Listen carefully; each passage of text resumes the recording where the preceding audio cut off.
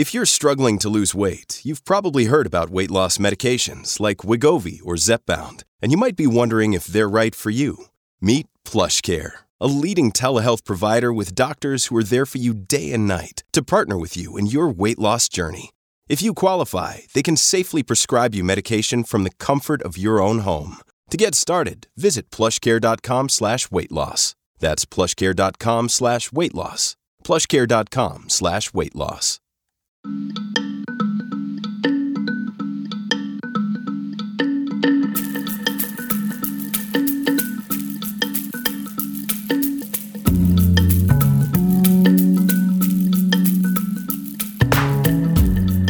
Hi, and welcome to Amicus. This is Slate's podcast about the courts and the law and the Supreme Court. I am Dahlia Lithwick. I cover those things for Slate.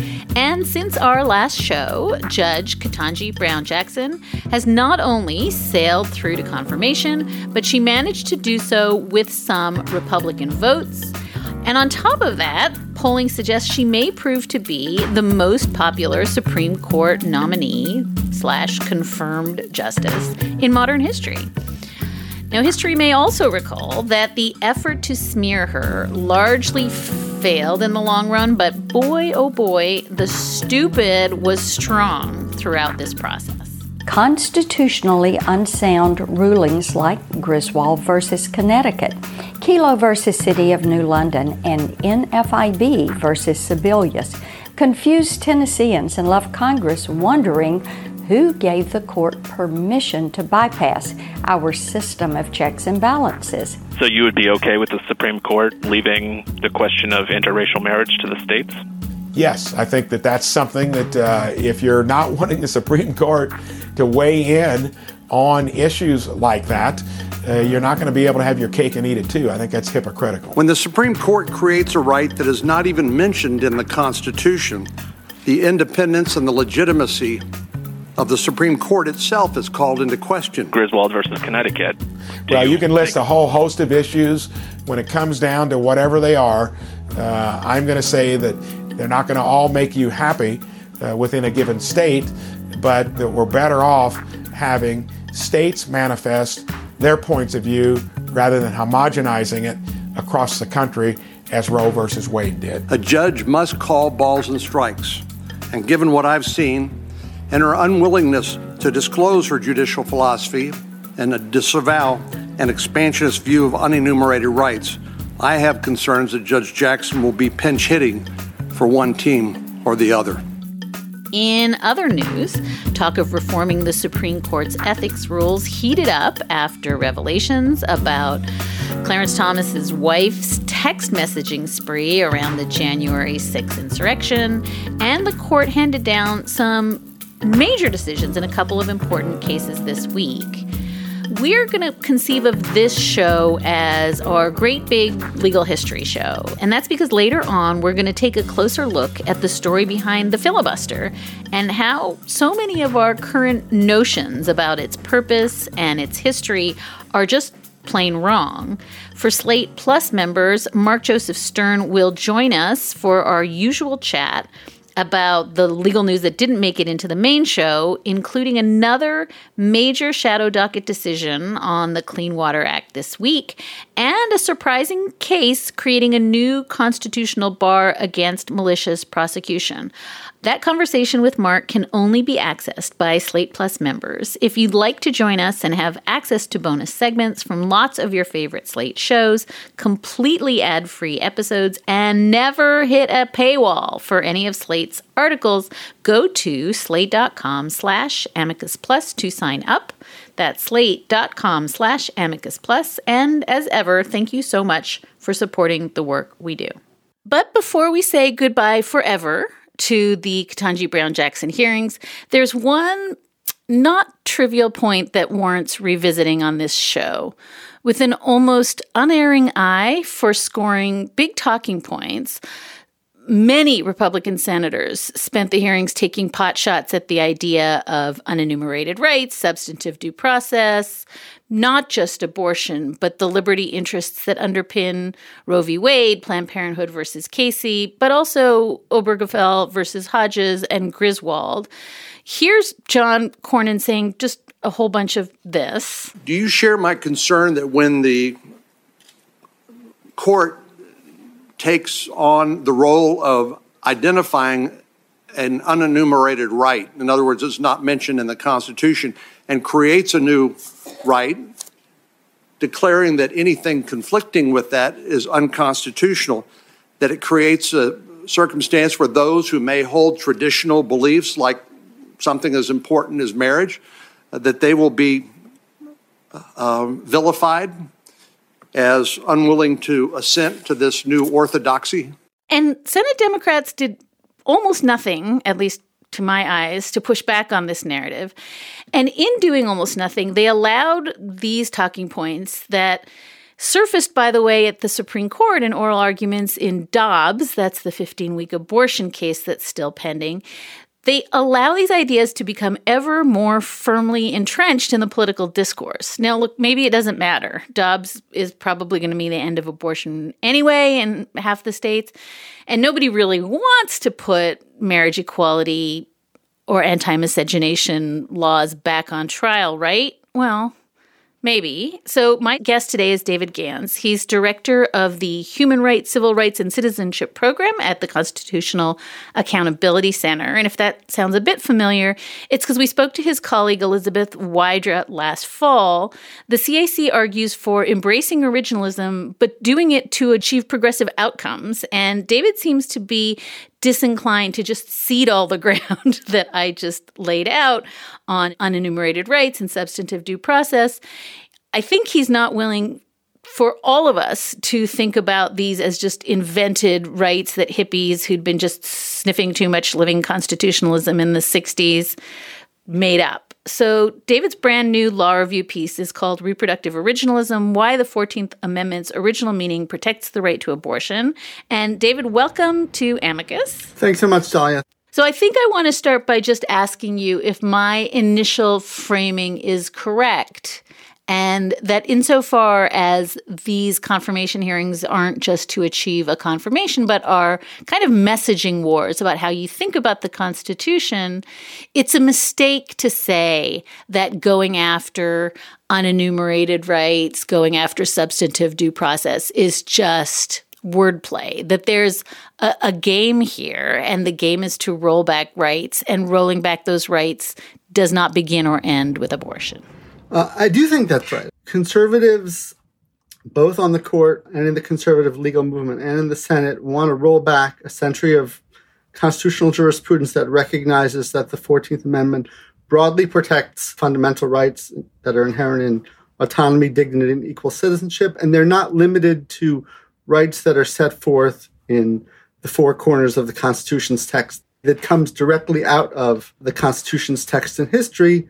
And it's reflected in Supreme Court decisions going back over a century, protecting rights to be a parent, rights to marry a loved one, rights to raise one's children according to one's values, rights to access contraceptives, rights to choose whether or not to have children, and including the rights to have an abortion. And from the point of view of conservatives, and we saw this repeatedly at Judge Jackson's hearings, these are all made-up rights. Senator Kennedy sort of said, this is just policymaking, and that's really deeply wrong as a matter of the 14th Amendment. This conservative attack on unenumerated rights, this idea that if it's not written in the text, it can't be a fundamental right, is deeply problematic in many ways as a matter of the entire history of our Constitution. It goes back to debates at the founding over should there be a Bill of Rights. And one of the concern was, look, if you try and list all the rights that are protected, you're not going to get them all. There's a wonderful quote from James Iredell, who was a very prominent member of the founding generation, later served on the Supreme Court, that says, make whatever list you want. I'll immediately name 20 or 30 that aren't listed there. So there was this idea, you can't capture everything. And the Ninth Amendment doesn't protect unenumerated rights, but it sort of sets out this rule of construction. Just because it's not listed doesn't mean it's not a protected right. And in the piece that you mentioned, what I talk about is two big influences at the time of the drafting of the 14th Amendment. And the first and most important is the Declaration of Independence. The framers who write the 14th Amendment view the Declaration of Independence as the touchstone. This was the thing that was key to the American ideals of freedom, of equality, and it was essentially buried because of slavery.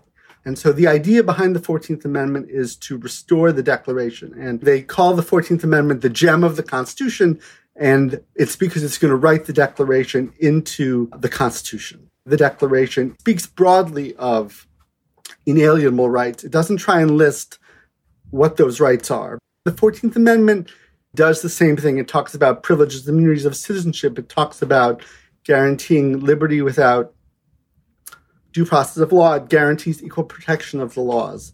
It doesn't try and enumerate the rights that it sought to protect out of this recognition that no possible set of rights would be exhaustive. And in those debates, they look back to the Ninth Amendment and they say the Ninth Amendment completed the document. It ensured that all fundamental rights would be guaranteed.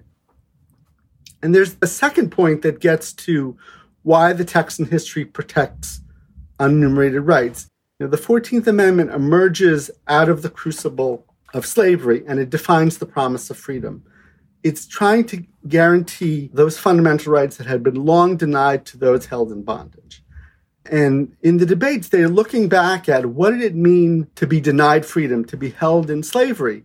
And many of those key rights were not rights that were enumerated in the Constitution. Many of them were, like freedom of speech, protection against unreasonable search and seizures were key to the Bill of Rights, but many of them weren't. And what were some of those rights? The right to marry. Enslaved people had no right to marry at all. Frederick Douglass says, this is a nation that boasts of liberty, but 3 million people have no right to marry. The right to start a family, choose who's in your family, that was all impossible under slavery. Children were treated as a commodity. They could be bought and sold. They could be separated. Parents had no right to care for their children. So these fundamental rights are very deeply rooted in the history of the 14th Amendment. After the slave trade closed, a key to the expansion of slavery was the idea that the slave system would replicate itself through forced procreation, through rape, through force enslaved women to procreate with other slaves, as a matter of coercion and the violence inherent in that. And these were not kind of peripheral parts of slavery. These were viewed as kind of the core evil, and they were central to the abolitionist critique of slavery that helped change the Constitution, that led first to the 13th Amendment and then to the 14th Amendment. And you can sort of chart the progress of the idea that these are fundamental rights throughout these debates. When the 13th Amendment is debated, a number of the members of Congress during the debate sort of say, under slavery, an enslaved person couldn't say, my home, my wife, my body. These were all fundamental rights, and they were fundamental because they had been denied under slavery. One of the things you see on the court today is conservatives take this view that we can't figure out what is a fundamental right unless it's listed. So the answer is, we're going to say, if it's in the text, it counts. Otherwise, it's not going to be protected, or we'll devise a set of tests that are so onerous that no right will qualify as fundamental unless it's listed in the text. Let me stop you for 1 second because I want to get to it, but I want to try to see this through the eyes of John Cornyn before we do. And I think the question that I have for you is that it seems like when he talks, he's doing a couple of kind of smoke and mirrors moves. The Constitution doesn't mention anything about substance when it talks about due process. The 14th Amendment and the 5th Amendment don't talk about substantive due process. It talks about due process of law. Correct? Correct. So can you just walk us through on this first piece of it, the difference between substantive and procedural due process so that folks can kind of hone in on what the move is when you start to say there's no such thing as substantive due process at all? Sure, but so I want to sort of back up. Part of the story goes back to the fact that kind of a very key piece of the 14th Amendment which was the Privileges or Immunities Clause that says no state shall enforce a law that denies the privileges and immunities of citizens. That was essentially stripped out of the Constitution very early on in 1873 in a case called the Slaughterhouse Cases that kind of removed the language of the 14th Amendment that seems to very clearly protect substantive fundamental rights. And since then, many have pushed, both on the left and the right, for the court to restore that in line with its text and history. But the court has never done that. And instead, the Due Process Clause has done the work of protecting fundamental rights. And the response often from conservatives like Senator Cornyn is to sort of say, well, due process seems to be more about ensuring fair procedures, and it doesn't make sense to use it to protect fundamental rights from denial by the states.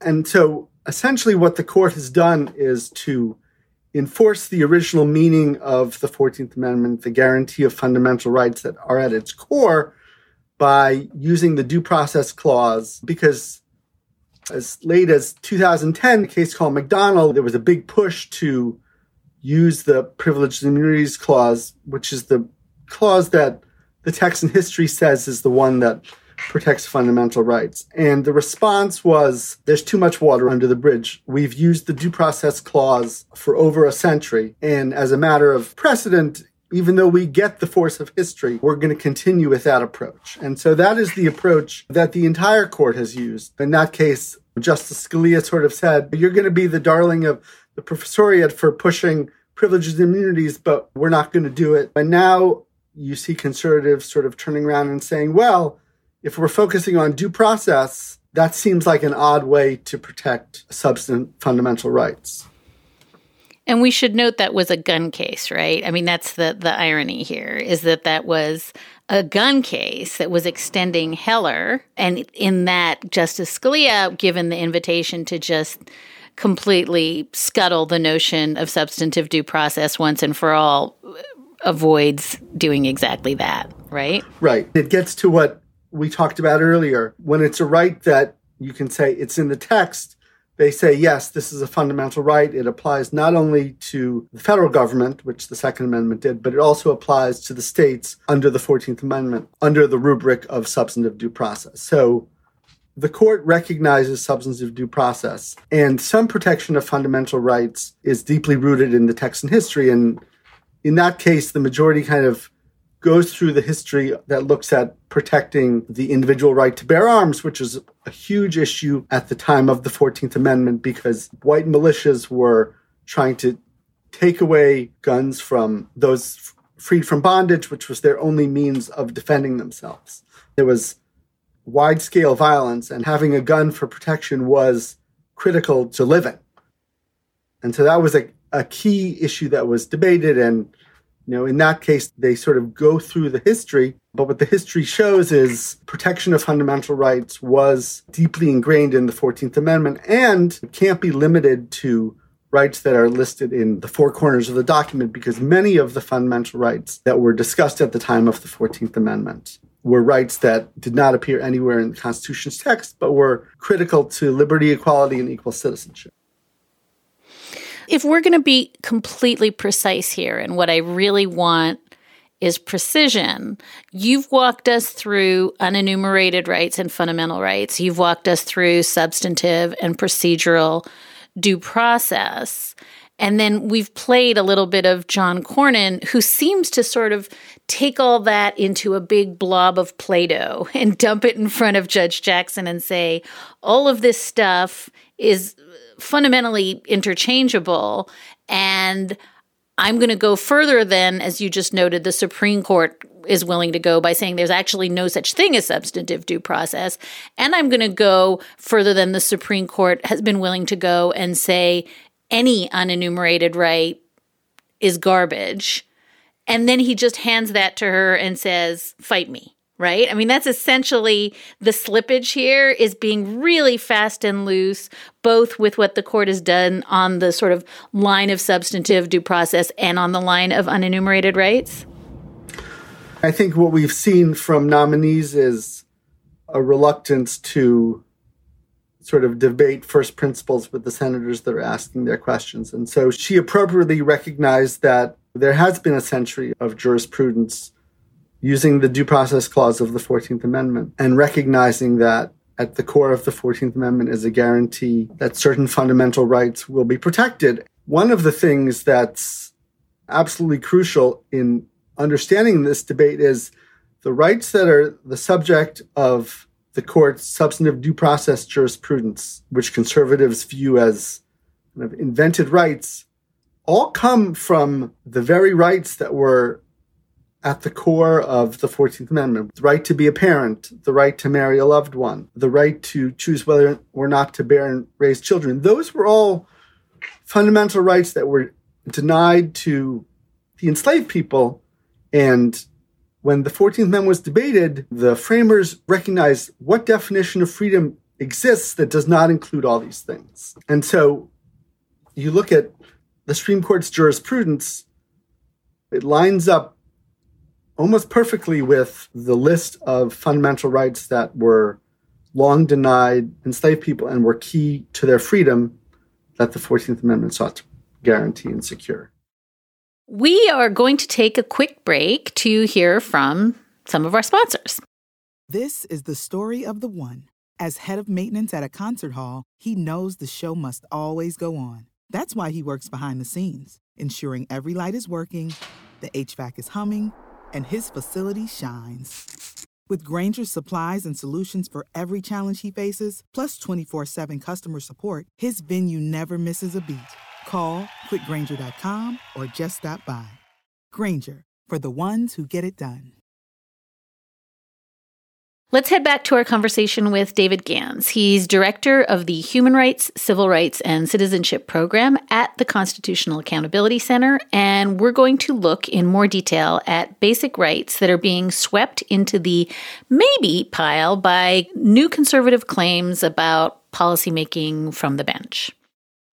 Can you talk for a minute, David, about what it means when, in addition to this move of sort of saying anything that wasn't explicitly written in the Constitution is not protected, and it's all just invented on the fly by unelected majorities on Supreme Court.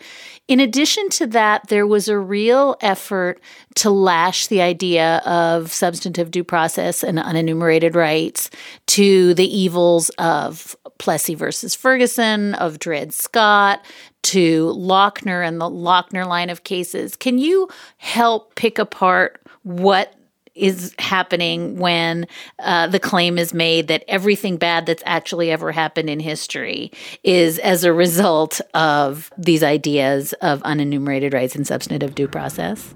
So a familiar critique from the dire opponents of substantive process is the whole thing is corrupt, root and branch. It started with Dred Scott because the more famous holding of Dred Scott was that Black persons could never be citizens under the Constitution, and therefore Dred Scott had no right to sue. They then went on and said that slave owners had a right that was protected by the Due Process Clause to take their slaves from slave territory into free territory. And they invalidated the Missouri Compromise that had prevented that. Then in the Lochner era, the Supreme Court used the Due Process Clause as a way to second-guess the wisdom of social and economic legislation in a way that had no constitutional foundation. In the Lochner case, it was a maximum hour laws. There were lots of other cases where the court struck down minimum wage laws. And then, in the New Deal, Lochner was overturned. One of the big problems with Lochner was it sort of ignored that there was a kind of crucial balance between the claimed individual right and the need to regulate social and economic conditions to protect workers and safeguard their health, which the court in case after case ignored. As part of the Lochner era, the court also started putting its due process precedent on a somewhat firmer footing. The Lochner era also gives us some of the first, I sort of talk about them as rights of heart and home because it's about the right to love, the right to form a home, the right to have children, decide to raise those children that kind of grows out of the Lochner era and then is further developed in the Warren Court, protecting access to contraceptives in the Griswold case, protecting the right to marry a loved one of another race in the Loving case, and then becomes the basis for Roe in 1973. So there's a part of the Lochner era court that everyone views as illegitimate, but there's also a part of the Lochner era court that is the beginnings of this recognition that these rights of heart and home are fundamental, are guaranteed. And some of those cases are the ones from the Lochner era. There was a case, Meyer versus Nebraska, about the right of parents of German descent to have their child learn German in schools. There's another case, Pierce in 1925, about the right of parents to send their child to a private school rather than a public school. Of the entire line of 14th Amendment unenumerated fundamental rights, those are probably the ones that get the most respect. But again, if you take the view of where is it written in the text, then there's nowhere in the text that talks about the right of parents to raise their child and ensure their child can go to private school or learn German, but these are fundamental rights. And one of the reasons you can see them as fundamental is, one, the family is kind of a foundational unit to our society, but two, the 14th Amendment is a moment where we recognize these are fundamental rights because that's the difference between being enslaved and being free. You could control your family. And I think the justices are concerned we can't have a subjective basis. It can't just be what right feels important or sensitive, but this is a way that looks at our history and says, this was the difference between slavery and freedom. It was about control over your family, the right to marry a loved one, the right to decide whether to bear and raise children, the right not to have your children separated from you at the whim of another. These were rights that were fundamental as a matter of dignity, autonomy, and equal citizenship. One of the reasons I was really struck reading your law review is that if you are an American right now and you are pushing against school mask mandates in COVID, or you are pushing to control what books your child checks out of the library or whether they learn critical race theory, a lot of those ideas about how I send my kid to school, what she learns at school, how much control I have over their freedom and education, those are all in that bucket of rights you just described. I mean, there's a deep irony here that the same people like Senator Cornyn and Senator Kennedy, who are fighting to the teeth against your interpretation of what the 14th Amendment sets out to protect, all of these heart and home and control of children and family autonomy, are actually exactly that bucket of rights that I would think the conservative legal movement would be embracing right now. And you even saw this dynamic play out in Dobbs when Justice Amy Coney Barrett suggested there was no problem forcing pregnant persons to carry a pregnancy to term because they could simply surrender their child at birth. But, vaccines, she sort of said, oh, that's kind of a bodily integrity issue. So there's kind of a selectivity about when the right really counts. And I think I want to talk about Griswold for one little second, because you mentioned that Griswold is the attempt to bring all this together into the realm of, the right of married couples to use birth control. And maybe part of the original sin that we should talk about is the way that opinion is written. It's written in such a way that it really does, I think, become a parody of what, judicial activism might become, that there's a way in which if Griswold had been written in a more kind of expressly text-based, expressly crisp, clear, coherent way, we would not now be doing this work of backfilling what it was that the right purported to protect. Am I being unfair? No, I think that's right. I think the sort of penumbral arguments that Justice Douglas invoked in his opinion has done a lot of damage. if you look at the opinions, there were a lot of different opinions and lots of different takes. Some just emphasizing this is a very destructive imposition on liberty and, really for no sort of valuable social goal. And it's basically a dead letter in the state. And so if you're balancing liberty and the state interest, liberty wins by a mile. That was the approach that Justice White took. But I do think the penumbral basis made it very easy to caricature as this idea, you're just making it up. There has definitely been a shift. You can look back at a number of fairly recent confirmation hearings where nominees steered very far clear of Roe, but they were willing to say Griswold was right. And here, you have Senator Blackburn saying Griswold was wrong. We've already seen an attack on access to contraceptives in Hobby Lobby.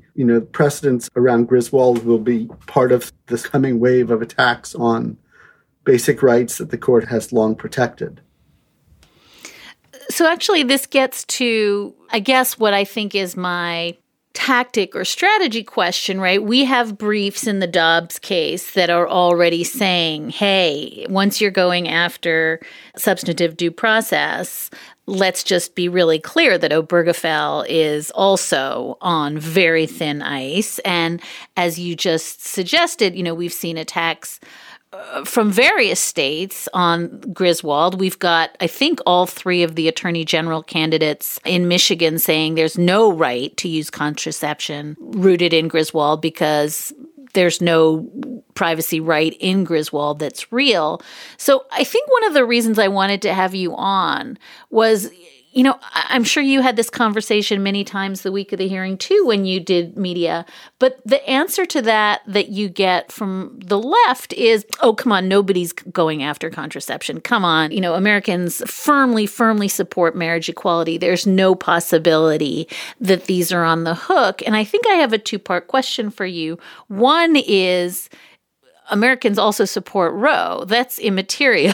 The fact that Americans may be robustly in favor of contraception and the right to contraception or marriage equality doesn't mean that they are necessarily secure constitutionally.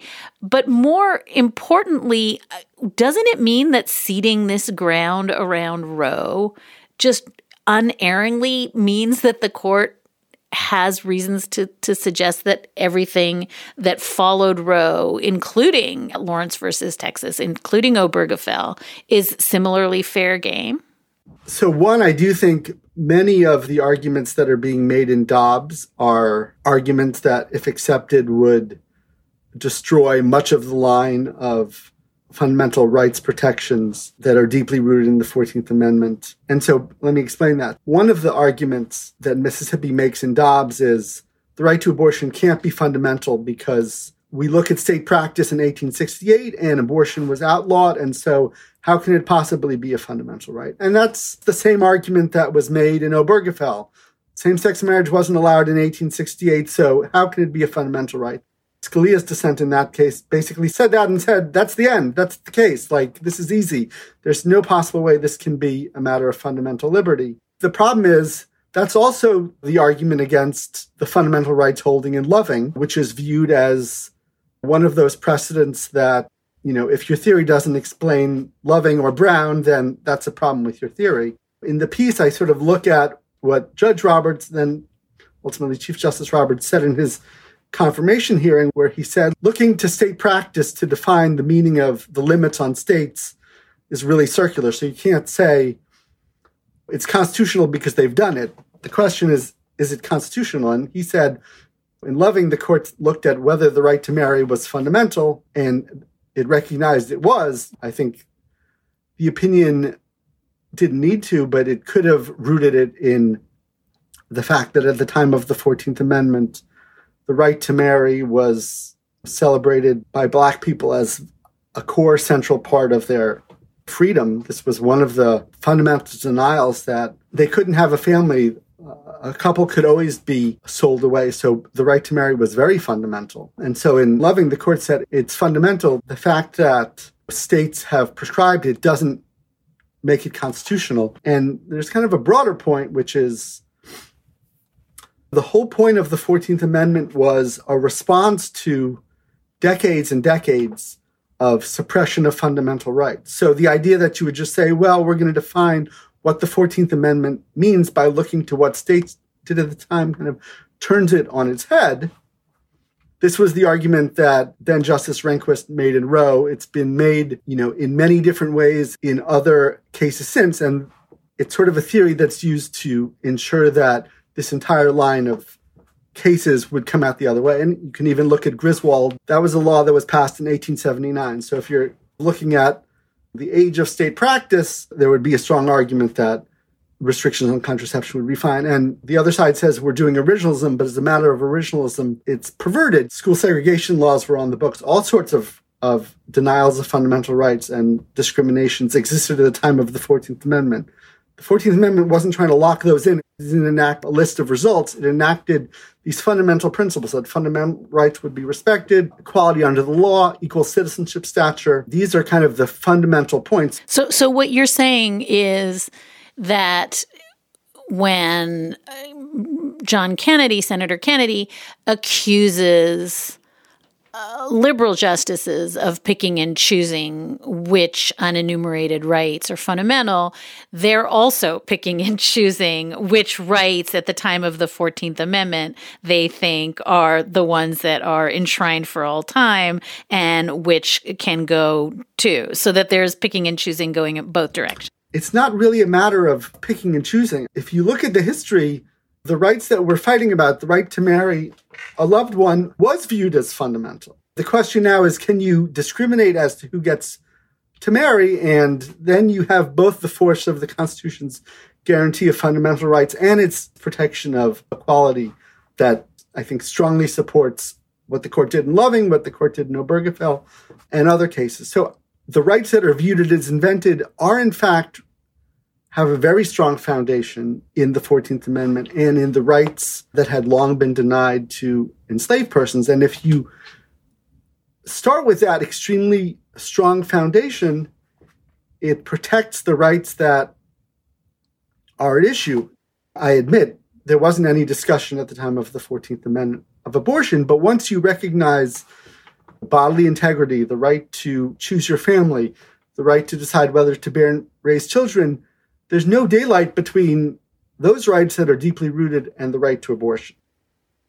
We've talked quite a lot about Griswold, and we've talked about the ways in which when folks say, the line between contraception and abortion is a really clear, coherent line, and no one's going after contraception. But as you noted, Hobby Lobby, as you noted, there's certainly been Trump nominees to the federal bench who are opposed to IVF, who are opposed to surrogacy. And, as I mentioned, people running for elected office who are saying that there is no constitutional right to birth control. So can you talk for a minute about whether there is, in fact, a bright line between contraception and abortion in either the doctrine or in the attacks? I think the line is notoriously fuzzy. The Hobby Lobby case illustrated that. In that case, the owners of a secular nonprofit argued that they were entitled to a religious exemption and won at the Supreme Court on the claim that they didn't have to include in their health insurance coverage certain contraceptives because they viewed those as resulting in abortions. And so if Roe falls in the Dobbs case or some other case down the road, you could easily see states criminalizing certain forms of contraception on the same theory. So I think attacks on contraception, we're already seeing them now, and they can't be written off in the future. And can you talk for a minute, because I think this was, again, in your piece, so illuminating for me, that the slippage of starting to talk about fetal personhood and the idea that not only was abortion not explicitly protected anywhere, in the states at the time of the 14th Amendment, but that there is now this imported value of, a fetus is a person, and that somehow impliedly is something that should be protected. I want you to talk for a minute, if you would, about, what your research shows about why it was that women's reproductive rights were so heavily regulated at the time of the 14th Amendment. It's not because there was a belief that the fetus was a person. It's that they were trying very, very hard to control women's bodies, right? Right. If you look from the founding on, and if you look at the common law, which is often a source of wisdom to conservative justices on the court, there are many cases where they say, let's see what the common law did.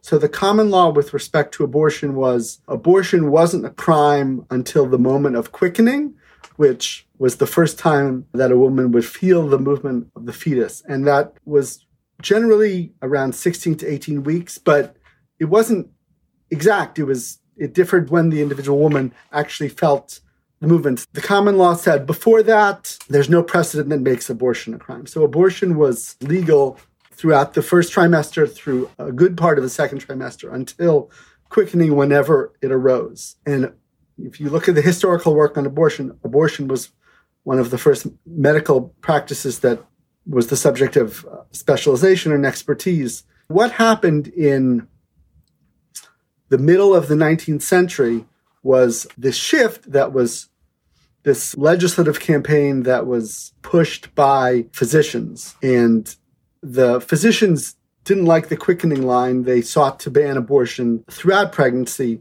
but the arguments were about controlling women. The idea that was also very popular with the Supreme Court of the time, that it was women's God-given duty to bear and raise children. They viewed abortion as destructive to women's health.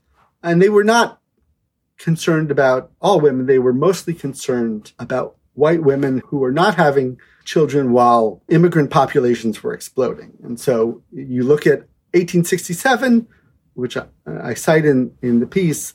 There's an Ohio committee that's considering an abortion ban. They say the question of abortion is whether the population will be our children or those of aliens. And so in the last part of the paper, I look at this history and I take a look at fetal personhood, because one of the big arguments driving the case is the idea that the interest of the fetus has to be dominant. And so there's some who think the fetus should be considered a person under the Constitution and have rights of its own. Roe rejected that, and no justices questioned that. During the Dobbs argument, Justice Kavanaugh asked Mississippi's Attorney General about that. He said, we don't take that position. And I think you see when the 14th Amendment says who are citizens, it's persons who were born or naturalized. There are a number of provisions that would make little sense if they applied to fetuses. So when we take the census, we don't take a head count of fetuses at the time. They're not treated as persons in that way. The view that they should be persons under the 14th Amendment has no takers on the court. Not even Mississippi would go that far. And I think this is important because Justice Kavanaugh sort of said, well, we have to be neutral. And on one side, you have the pregnant person who's fully entitled to liberty and equal citizenship. On the other side, everyone in Dobbs agrees that the fetus is not a person in contemplation of the Constitution. And so then I look, even if it's not a person, should it be considered a compelling state interest? And what the history shows is, from the founding through the mid-19th century, it wasn't viewed as a compelling state interest. And when states moved to ban abortions, it was based on these gendered and racist views that said it was a woman's duty to give birth, and anything that interfered with that would bring ruin on the nation. And that's not the stuff that compelling state interests are made of. So I think if you look at sort of the history of abortion regulation, it really undercuts the idea that you can say that there's a compelling state interest that allows the state to completely extinguish the fundamental rights that the 14th Amendment protects. And the late, great Walter Dellinger wrote this piece in the late 80s that I relied on, where he said, could a state say, well, pregnant women have to be on bed rest the last 3 months because they might miscarry and we would lose life. And if you take the view that it's a compelling state interest, you're sort of forced to this idea that the capacity to become pregnant means that we have 2 tiers of citizenship, which is exactly what the 14th Amendment disallows. So I just want to be super, super clear about what you're saying, because I think it's important, and I think it really didn't get said, or like I didn't hear it, David, at Judge Jackson's hearings, which is really the only way to look at the 14th Amendment, is constructing a new notion of freedom post-chattel slavery that defines anything that is a part of chattel slavery as fundamentally unfree. And so the whole notion that we determine for slaves who they reproduce with and how they reproduce and whether they can marry and how many children they have, all of that is by definition unfreedom. All of that is by definition ignored in the Bill of Rights. And that you are starting from the presumption that if you don't look at that bucket of freedoms, what you call, home and heart, the ability to make your own decisions about what you do with your body, how you raise your children, who you marry, how many children you have, if you don't look at that as a direct response to chattel slavery, you're missing the point of the 14th Amendment. And I think that the only other kind of coda I want to let you talk about for a second is, as it felt like Senate Democrats were ceding all this ground of what you've mentioned, privileges and immunities gone, substantive due process on the ropes. To cede the ground of substantive due process and unenumerated rights and privacy and family autonomy and bodily autonomy is to say, that's okay, we still have the Equal Protection Clause. We have the Equal Protection Clause, so we're going to be okay. And I want you to just maybe, if you can take us out on the answer to the question, maybe it doesn't matter. Maybe we don't need all these privacy rights and liberty rights and bodily autonomy rights and family rights because we have equal protection, and that is going to protect all the other rights that are protected under sort of the auspices of Griswold and Roe. What's the answer to that? I mean, so one, I do think when the attack that we're seeing both on and off the court on recognition of basic fundamental rights that are not enumerated in the four corners of the document misses a key part of what the 14th Amendment is all about. These elements of bondage, of what it meant not to be free, were central to the abolitionist critique that changed the Constitution. And you can draw the line through the abolitionist movement, to the 13th Amendment, to the 14th Amendment, all these places, they're arguing about these rights of heart and home. So what I think you're seeing a lot is kind of a selective originalism that is ignoring huge swaths of the 14th Amendment. These rights are directly provided. They're clearly rooted in the history and context and responding to the abuses of slavery. We've talked a little bit less about bodily integrity, but slavery was sort of the total abnegation of bodily integrity. And to guarantee freedom without guaranteeing bodily integrity would have been illusory. That is the very core. The right to the body was there before, but it really comes out of the experience of the violence against Black bodies during slavery and then afterwards. The genius of the 14th Amendment is its overlapping guarantees, all in the aim of equal citizenship, procedural fairness when you're hailed before the state, guarantees of fundamental rights, guarantees of equality under the law. The Equal Protection Clause is an incredibly important part of the 14th Amendment. But even there, conservatives take a very narrow view of what equality means. Although the language is sweeping and universal and it guarantees equal protection for all persons, the track record there is also fraught.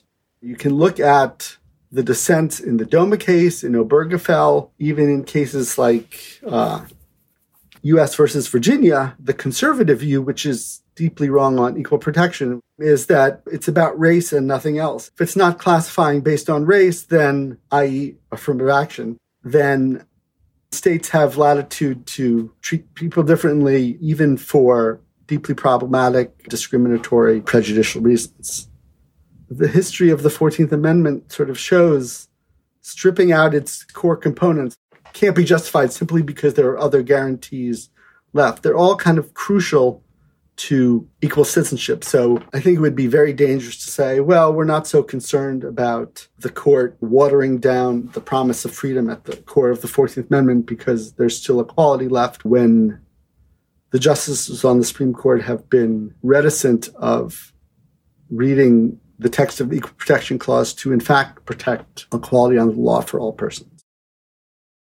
David Gans is director of the Human Rights, Civil Rights, and Citizenship Program at the Constitutional Accountability Center. His brand new law review piece is called Reproductive Originalism: Why the 14th Amendment's Original Meaning Protects the Right to Abortion. I cannot thank you enough for coming onto the show and really taking us through step by step something that I think kind of was a bomb that was detonated at this hearing and that not a lot of us, except maybe you, threw their bodies on top of. So thank you. Thanks so much for having me, Dahlia. I really enjoyed it. Hey folks, I'm Preet Bharara, former U.S. Attorney in Manhattan. On my podcast, Stay Tuned with Preet, I break down legal topics shaping today's news. And I'm joined by thought leaders to explore topics at the intersection of power, policy, and justice. In our increasingly complex world, clarity can feel elusive. My goal is to empower listeners with knowledge and insight during these transformative times. So I hope you'll join me every Monday and Thursday on Stay Tuned. Search for and follow Stay Tuned on Apple, Spotify, or wherever you listen to podcasts. Stay informed, stay empowered, stay tuned. There are a few bizarre aspects of the United States constitutional setup that we flick at sometimes on this show.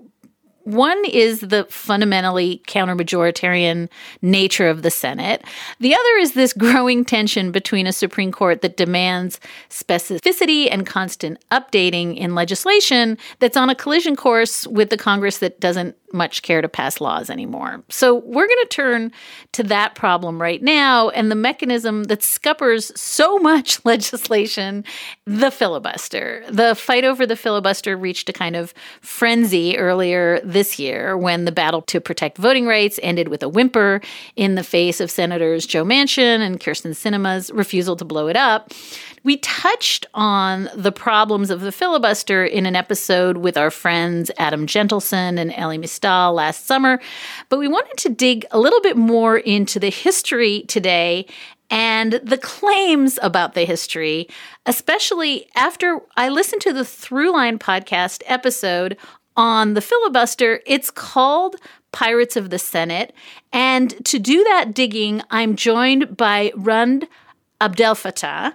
She is co-host and producer of Throughline, and it's a podcast that explores the history of current events. The concept for Throughline, which was launched in February 2019, was developed by Rund and her co-host, Ramtin Arablouei. So first and foremost, welcome to Amicus. Thanks for having me. And can we just start with what is the sort of broadly accepted history? We hear this all the time of the filibuster. And maybe you could talk a little bit about why your episode is called The Pirates of the Senate. And to do that, let's play a little clip from your show that I think answers at least the question about why all the Senate lore about the history of the storied filibuster is just fundamentally wrong. Let's have a listen. We'll start at the beginning. What does the Constitution say about the Senate? Okay, so let's turn back the clock to 1787. It's the starting point for a lot of our stories about American government. The year the Constitution was written, the year the founders laid out a vision for the country. And Senator Schumer's question suggests that it's the starting point for this story, too. The idea that the filibuster was part of the original design of the Senate, right? That the founders, in writing the Constitution, foresaw this. Former Republican Senator Pat Roberts, who was one of 3 members of the minority party asked to speak at the hearing, made that point outright. The Founding Fathers had the foresight to create an institution that was based not on majority rule, but where each state, regardless of size or population, had 2 senators to speak out on their behalf. It is that power to speak, the right to unlimited debate, that is the hallmark of this body. Only problem is, it turns out that's not true. The filibuster doesn't actually appear anywhere in the Constitution. In fact, some of the founders seem to have been opposed to the idea of a filibuster, including Alexander Hamilton. We have many received wisdoms about the filibuster. Most of them turn out not to be true. The most persistent myth is that the filibuster was part of the Founding Fathers' constitutional vision for the Senate. It is said the upper chamber was Senators themselves have been instrumental in perpetuating the myths because it serves their political purposes and their policy aims to be able to rely on the notion of the filibuster. And so the more mythic it is, I think it's harder to reach and harder to take down. So that voice you were just hearing, that was Sarah Binder. She's one of the historians we talked to in the episode. She's a political scientist at GW University and the Brookings Institution. And what she's basically saying there is that senators themselves continue to propagate a certain version of the history because the reality is it's kind of advantageous to you as a senator if you happen to be in the minority party at a particular moment in time. It kind of gives you some power back. And so depending on who's in power, depending on who's in the majority, that history will be heard from both Democrats and Republicans based around who's in the majority or not. And I think what's so fascinating, the thing that we dug into in the episode, was that the real version of the story is it was not some master plan laid out in the Constitution. The filibuster doesn't appear anywhere in the Constitution. For starters, that's kind of, I think, the first kind of myth-busting that we do in the episode. So the reality is that the first Constitutional Convention in 1787, where the House and the Senate are getting together for the first time and kind of laying out their rule books, they have very similar rule books. And long story short, without getting into all the jargon, basically neither of them had a filibuster in place, but they did have something called a previous question motion in place. And what that basically meant was that there was a way for the simple majority in either the House or the Senate to stop conversation over a bill, get it to a vote, and move things along. The House has that to this day. The Senate got rid of it. And they got rid of it kind of over like a technical mistake. It just happened that Aaron Burr, who was vice president and leader of the Senate in the early 1800s, proposed, hey, we don't need this. You know, like we're all just friends here in the Senate. We can figure things out. We don't need this previous question motion. They got rid of the previous question motion, basically getting rid of any way to end debate. And in that space emerges the filibuster. So that's kind of the technical history, but that's not as like mythological, I guess you could say, as the story that Sarah was describing in that clip. And this will kind of get at the second part of your question, Dahlia, which is, why is the episode titled Pirates of the Senate? We get to that around the mid-1800s. So the filibuster, even though there was kind of a space for unlimited debate between the early 1800s to the mid-1800s, it wasn't used that much. And the reasons are varied, but fundamentally, the Senate looked very different. The country looked very different. We were like in our early days, startup mode, much fewer states, therefore much fewer senators. And as a result, people generally didn't push debate to its very possible limit. But as the country started to grow, as more states started to be added to the country, and as more senators started to be added to the Senate, and they faced questions around how do you manage a growing country's finances, how do you manage growing partisanship, now there are political parties, and how do you answer the question of what to do about slavery, as you approach those really big questions, particularly that latter one, what to do about slavery, you start to see senators using the filibuster on the Senate floor, and they start to, not that frequently, but on occasion, go on and on speaking to block a bill. And this is when people in the Senate records start calling them filibusters. And the reference there is to pirates, because that's also a word that was used to describe pirates who at the time were traveling around to Central America and the Caribbean and essentially like looting and getting spoils. So the idea was that just as pirates take a ship hostage, so too are these senators taking the Senate hostage. Rhonda, I was so struck when I was listening at the very beginning of the episode where it's Aaron Burr who somehow is, kind of central to the history. And there's all this talk of Burr and Hamilton and the framers. And it's so deeply ironic. I know you caught this too, that folks who were going around shooting people, like actually shooting people, are the ones we now say, oh, there's this history of gentlemanly, courtly tradition, and civil disagreement. And baked into that, as you note in the podcast, is like these guys weren't actually paragons of civil discourse. No, they were trying to figure things out, and they were sometimes doing some pretty suspect things in the course of figuring things out. And like you said, yes, Aaron Burr famously dueled with Hamilton and shot and killed Alexander Hamilton. This is just a year later. He's kind of talking before the Senate, making this like declaration of what he thinks it should be. I think what it speaks to, and in a lot of our episodes where we're kind of looking at this really obviously pivotal moment in our country's history where these small group of elite white men are laying out a vision for the country, you realize they didn't have it all figured out. And they would acknowledge, I think, that they didn't have it all figured out. At moments, they probably thought we bit off more than we can chew, right? Because there were unanticipated problems coming up. The country was fundamentally different between 1776 and then 1876. I mean, the country looks radically different. And of course, in between that, you have a civil war and the emancipation of enslaved people. And that really, really shakes everything up in so many ways.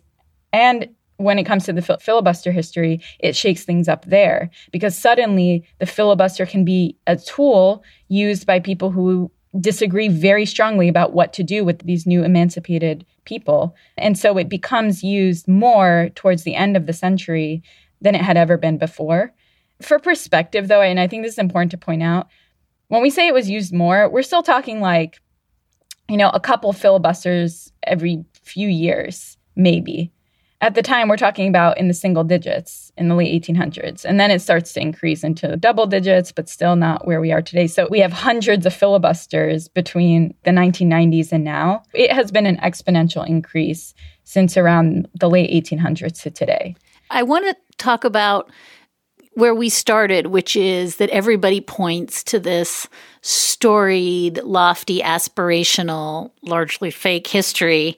But I think one of the claims that's made, and you make the point in the podcast, it's made on both sides, that this is protecting urgently important minority interests. Can you just give us an example in the category of both sides do it, to just give us a sense that it's not one side or the other that points to this vaunted history of, again, courtly, gentlemanly resolution of problems by way of this incredibly lofty protection of minority interests, that both sides have really opportunistically used this language and this history in the past. I think that mission of protecting minority interests, which is kind of baked into all levels of American government, the idea of checks and balances is so strong and important. So I think there's a conflation then between, okay, that desire in our government to recognize that in a democracy, you have to have a counterbalance, right, to the majority view. And I think people take that and they run with it and exploit it. And that has happened particularly over the last 40 years of the history, but even before then. I think in more recent history, one of the examples that I think is interesting when thinking about revisions to the filibuster is the filibuster of presidential nominations. That's a really good example of how both parties, depending on whether they're in the majority or not, are sort of crying foul about trying to attack the filibuster and this great weapon and tool that we have to protect minority interests versus trying to get rid of it in order to further the majority's agenda. So you start to have the escalation around the conversation around presidential nominations happening during the Bush era when Republicans are in the majority and Democrats are saying, this is our constitutional right, putting forth this myth about the history and saying, this is the cooling saucer of democracy. Folks like Joe Biden who were making these arguments at that time. And then when the Democrats are back in the majority during the Obama era, they're saying, we're not able to get anything done. We're not able to get our people passed. We're going to get rid of the filibuster for these presidential nominations. And Senator Mitch McConnell at the time was saying, no, this is a cooling saucer of democracy. You can't get rid of this. Our framers of the Constitution, they've set this forth to protect minority interests. And then when the Democrats are back in the minority and the Republicans are back in the majority, Senator Mitch McConnell gets rid of the filibuster for Supreme Court nominations. So both sides did it in that case. And one of the things we found in looking at some of the archival records of the Senate, and particularly one hearing where Senator Schumer and Senator McConnell were both speaking back in 2010, we found that there was an acknowledgement outright. Senator Schumer saying, I know I've been on the other side of this before. And I know that when I'm back in the minority, I might feel differently about the filibuster, right? And so I think there is a self-awareness, and yet the cycle continues. And so I think particularly in moments like the one we're in, where there is such intense division in our country and where there's no real space for compromise on any issue, it feels, the filibuster becomes an even more important tool for the minority and an even more like thorn in your side if you're the majority. And so because of that, the tension is continuing to escalate around the filibuster.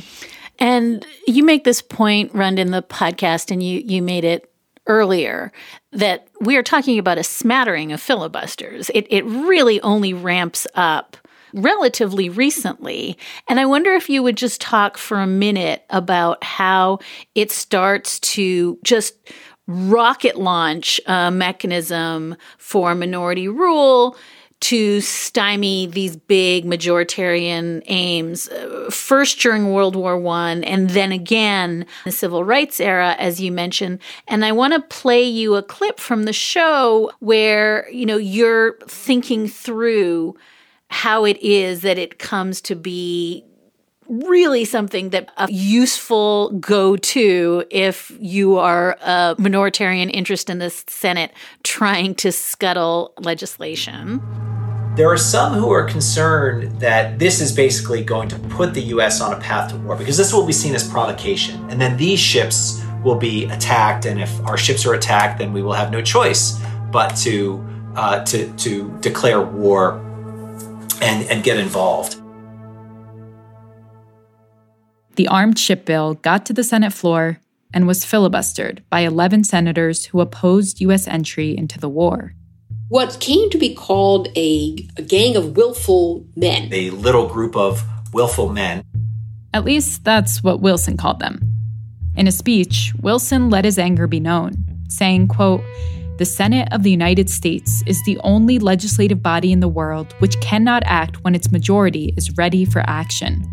A little group of willful men, representing no opinion but their own, have rendered the great government of the United States helpless and contemptible." And he decided if he couldn't make any progress playing by the rules, then the rules needed to change. And he basically goes around the country pillaring the senators, right, to kind of fuse in the public's mind the filibuster and the issue of national security.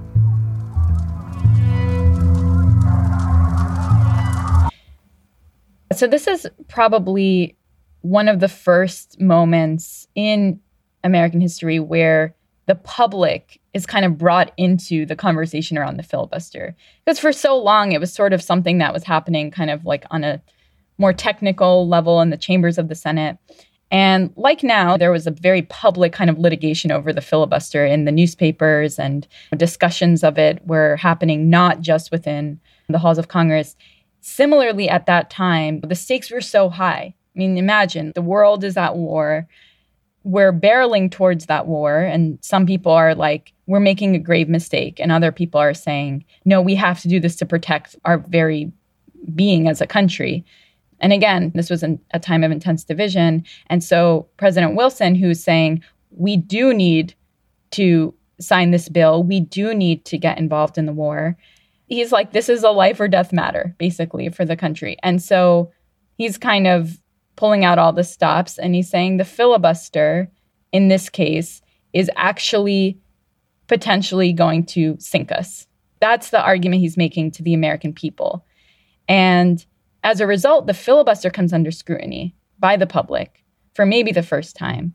And people start to say, wait, this thing is blocking us from being able to do the right thing and protect ourselves and protect the things that we believe in. And so as a result of this big public debate over the filibuster, you suddenly have what had been kind of called for by some senators for a few decades by this point. But you finally have the implementation of something called a cloture rule. And the cloture rule, again, more technical jargon. This is why the filibuster is so inaccessible sometimes, right? Because there's a lot of technical jargon. But it's really important. The cloture rule, which we have today, although it's a little bit different today, but we'll get to that, basically allows a mechanism to stop a filibuster. Because remember, up until this point, it could go on and on and on forever. So the cloture rule is established. It basically says a set number of senators can end a filibuster. And by doing that, you basically say, all right, a filibuster is no longer unlimited debate. Like, you actually can have a limit to the debate. And that's a big deal. That's a big deal because if you didn't have that, theoretically, there would be no mechanism to stop debate in the Senate at all. And then what happens as we move into the civil rights era is that filibusters start to be used even more. After emancipation, after the Civil War, we see filibusters start to be used more. In the civil rights era, that goes up even more. And essentially, Southern senators who are opposed to getting rid of Jim Crow era laws are really adamant in using the filibuster to block things like anti-lynching bills.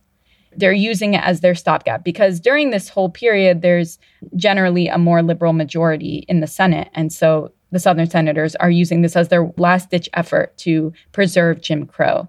And you see that all the way up to the Voting Rights Bill in 1964. Lyndon Johnson brings forth the Voting Rights Bill, and there's over 50 days of filibustering to prevent the Voting Rights Bill from passing. It does eventually pass, of course, as we all know, but it was a really, really difficult battle, and it was a really difficult battle because of the filibuster.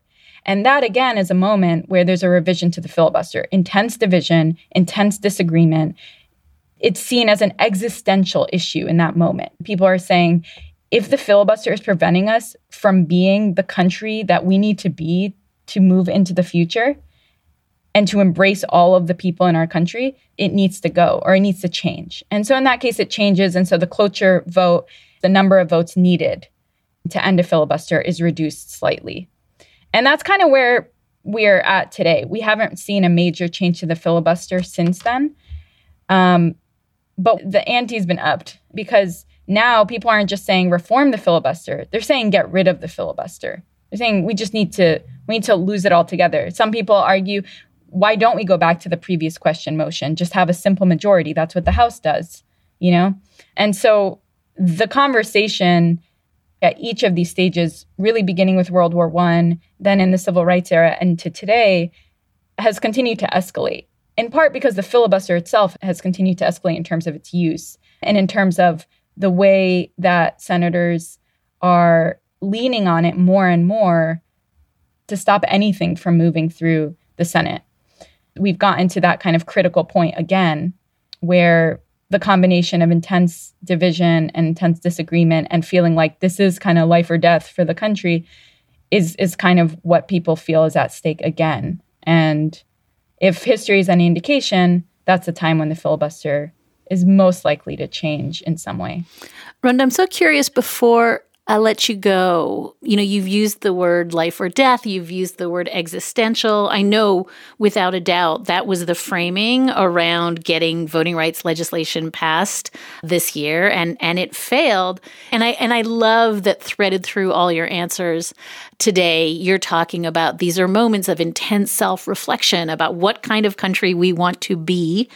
Did you come away in this balancing act between this funny mythology about the Senate as the cooling saucer and the need for civil discourse and that it can't be raw power versus these really existential questions about majorities and the determination of who we are? Did you come away changing your mind? I think that what I didn't have an appreciation for at the beginning, that I do have an appreciation for now, is that within the jargon of the Senate and the murkiness of it, there's actually really important and fascinating conversations to be had. There's fascinating stories within that and battles within that. And this is just a broader reflection that I sometimes have coming out of when we've done episodes on the Supreme Court or, things like that, where sometimes the mechanics of American government can feel very boring and not accessible.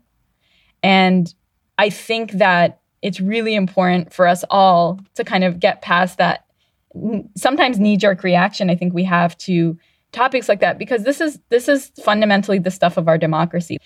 And once we were digging into the history, I really gained an appreciation for, yes, this is complex, but there's also a lot of space for deep reflection about who we are. Just even recognizing that, in my opinion, gets us to a better place in the conversation about the filibuster. Because I think right now it's so partisan, and seeing beyond the immediate thing in front of us is very, very hard. And I think there's a lot of value to seeing this as part of a much bigger story, a much longer story, because it's really easy to chalk all of this up to modern day things like, well, it's social media, it's the divisiveness of the news these days and politics these days. And that is a part of it, but actually it's not the whole story. Dorky, jargon-laden, ancient systems is the stuff of dreams on this podcast. Rund Abdelfatah is co-host and producer of Throughline. It's a podcast that explores the history of current events.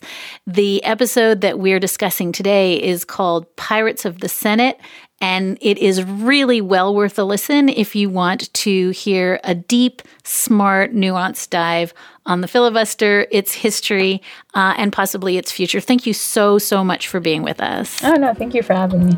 It's been great. And that is a wrap for this episode of Amicus. Thank you so much for listening in, and thank you so much for your letters and your questions. You can always keep in touch with us at amicus@slate.com, or you can find us at facebook.com/Amicus Podcast. Today's show was produced by Sarah Birmingham and Shayna Roth. Alicia Montgomery is executive producer, and for the very last time, sadly, but with huge, immense gratitude and love, we will say that June Thomas is senior managing producer of Slate Podcasts, and we will miss you, June. We'll be back with another episode of Amicus in 2 short weeks.